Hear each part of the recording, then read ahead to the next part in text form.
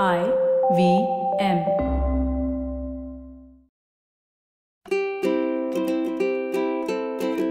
Hello and welcome to the Habit Coach podcast. I'm Ashdin Doctor, your habit coach. And today on the episode called KYC or Know Your Coach, we have a question. Amrita, what's the question for me? So Ashdin, listeners want to know, how do you handle competition? All right, how do I handle competition?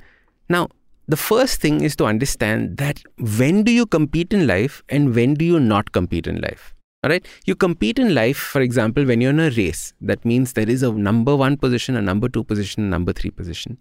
You don't compete in life when there is no number 1, number 2, number 3, but instead when the whole world is your playground. So as soon as you compete, you're in a race. Now, a race means there's always going to be a loser. You can get yourself out of a race.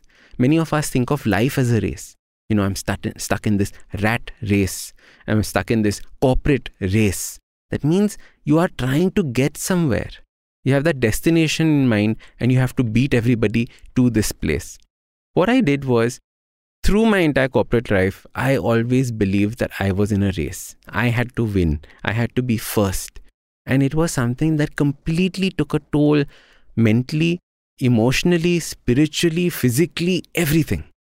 Because when you're in a race, you have to give it your all. Now, if you're in a Formula 1 race, you're giving it your all for those 2 hours. But if you're in a race for life, that means you're giving it your all every single day, 24/7. Can you imagine just how toxic that thought is? So as a result, during this time when I believed life was a race, is when I believed that, I was not getting anything, I was not achieving anything, and it is when my health was at its worst. Ever since then, I decided to take myself out of this race. I said, I'm not competing with anybody. What I'm doing is I am focusing on this aspect of life and I'm going to get there. Like, for example, when we listen to the podcast, right? I can think of the podcast as there are other people who have joined the podcast as competition, right? New people join and now it becomes competition. People are not going to listen to me. They're going to listen to that person. However, that means that there is only there's a very finite number of people that are listening to it. However, when we actually think about the market size, it's so huge that you don't really have to worry about the competition in that sense. I'll give you a very personal story. I remember when Beer Biceps, Ranveer, started his podcast, right?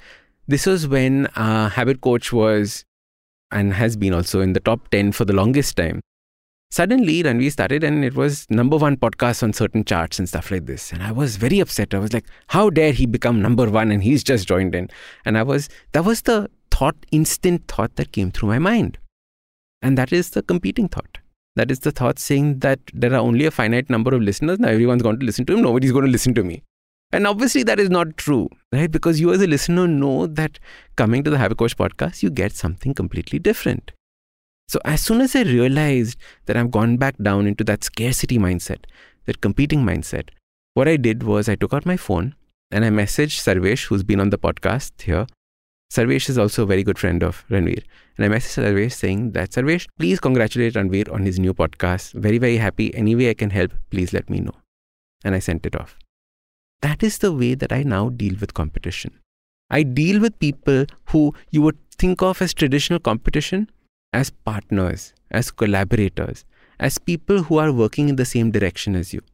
So even when we think about habit coaching, right? Habit coaching as an industry was started by me. There was no such a thing as habit coach before that. And ever since the podcast and all the stuff that we've been doing has become a huge success, people are saying that, oh, Ashdin, now there are so many habit coaches, they're all copying you. Don't you feel like bad about it? Shouldn't you be suing them? And even though we've trademarked the name, the habit coach, that means nobody else can technically use it. I'm allowing people to use it because ultimately, if they're building a difference in people's lives, that is what my objective is. That is what my purpose is. So if they're doing the same thing, good, let them do it, right? If they're soiling the name of habit coaching completely, obviously then it is something that we have to look at. However, if they're doing something good, let it be. There is enough in the world to go around and share. Why do we have this scarcity mindset in our life? If we remove the scarcity mindset, if we remove this thought that we're constantly in a race, we will look at the world very differently. We won't be stuck in you versus me. we will now live as us. And I think that is a beautiful place to be. So no more competition, instead collaboration. All right, so this was an episode of KYC. This is how I think about it. If you have a question on understanding how Ashdin's brain works, how Ashdin's habits work, please check out the link below, send me a question, and I'm going to answer it on the next KYC Know Your Coach. I'm Ashdin Doctor, your habit coach. Now, if you like this podcast, don't forget to check out other interesting podcasts on the IVM network. You can listen to us on ivmpodcast.com. You can also follow us on social media. We are IVM Podcast on Twitter and Instagram. If you want to reach out to me, I am at AshdinDoc on Twitter and Instagram. You can also go to my website, awesome180.com. Now, I have just published my first book. It is called Change Your Habits, Change Your Life. Please do check it out on Amazon and wherever else you get your books.